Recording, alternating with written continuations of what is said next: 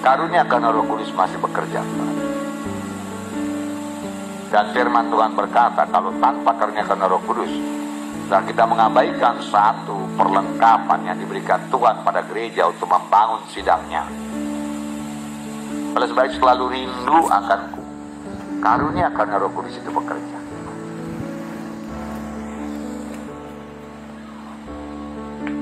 Buka hati saudara. Saudara yang kasih dalam nama Yesus.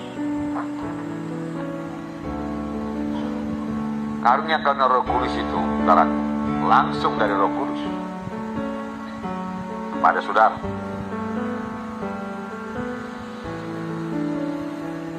Sesudah saudara terima baptisan Roh Kudus, karunia karena Roh Kudus bisa bekerja.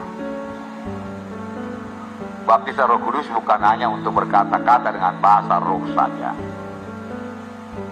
tapi supaya saudara maju kepada karunia karena Roh Kudus. Amin, saudara. Nah, jadi itu perlu persekutuan saudara yang indah dengan Tuhan. Saudara mengasihi jiwa-jiwa. Saudara memang mau menolong jiwa-jiwa ini supaya berubah hidupnya, supaya dia sembuh, supaya dia mengerti firman Tuhan, supaya dia bebas daripada ikatannya Tuhan, supaya berubah hidupnya Tuhan, bebas daripada kutuk dosa, menerima berkat Abraham Tuhan. Apa yang harus disampaikan, apa yang harus kubuat Tuhan. Aku mengasihi mereka Tuhan, aku mengasihi mereka Tuhan, aku mengasihi. Seolah-olah saudara ikut merasakan, dan bisa Tuhan kasih saudara merasakan karena jiwa-jiwa itu, saudara. Bisa, ya, Roh Kudus bisa bekerja demikian, saudara.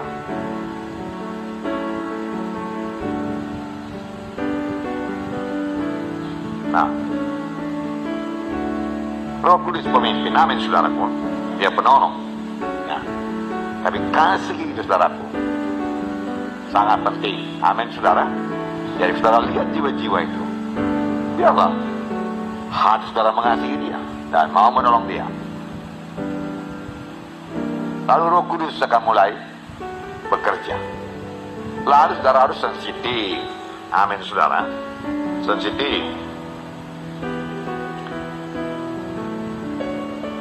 Jaga, jangan sampai lewat suara Tuhan itu, amin.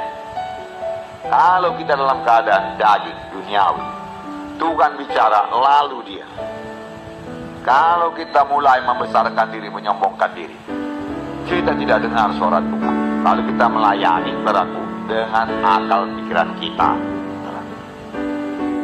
Saya bisa katakan kepada saudara, rendah hatilah, amin saudaraku. Ya, Roh Kudus rendah hati, kasih, setia. Kapan mulai keluar dari situ, saudaraku, saudara juga akan terima berita-berita, tetapi tidak daripada Tuhan.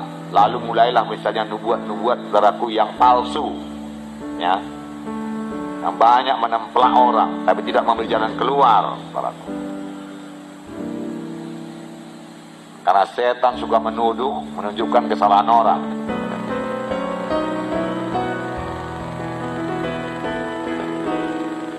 Namun orang itu tidak bertobat, saudara.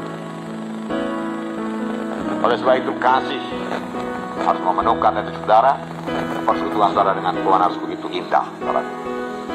Dan Kisah Rasul pasal 3 ayat 1 saya bacakan. Pada suatu hari menjelang waktu sembahyang, yaitu pukul 3 petang, naiklah Petrus dan Yohanes ke bait Allah. Di situ ada seorang laki-laki yang lumpuh sejak lahirnya, sehingga ia harus diusung. Tiap-tiap hari orang itu diletakkan dekat pintu gerbang bait Allah yang bernama Gerbang Indah untuk meminta sedekah kepada orang yang masuk ke dalam bait Allah.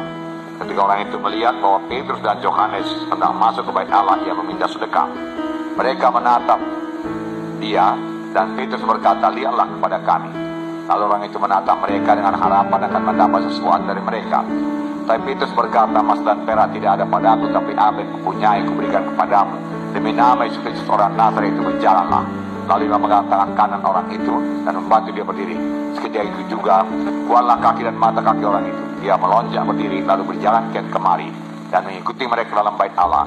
berjalan dan melompat-lompat serta memuji Allah.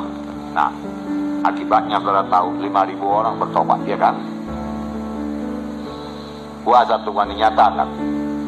Bagaimana jalannya ini karunia Roh Kudus ini saudara bekerja, ya? Kenapa saudaraku Petrus ini sangat berani berkata, emas dan perak tidak ada padaku, tapi apa yang ada padaku berikan padamu. Dalam nama Yesus Kristus bangkit dan berjalan. Saudara, saya percaya ini namanya karunia iman. Amin. Karunia iman. Boleh jadi bekerja sama dengan karunia mujizat, boleh jadi bekerja sama dengan karunia menyembuhkan sekaligus. Beberapa karunia boleh bekerja bersama-sama. Saudaraku. Amin, saudara. Nah, saya terangkan kepada saudara apa yang saya dapat dari Tuhan. Tapi hendaklah saudara berhati-hati sekali memakai ini. Jangan disalahgunakan. Karena Roh Kudus itu saudaraku sangat sensitif sebetulnya, saudaraku.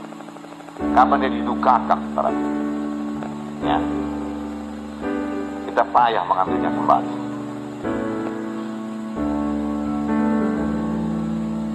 Tapi kapan dia dipermuliakan, saudaraku, dia akan memakai saudara luar biasa dan buka jalan bagi saudara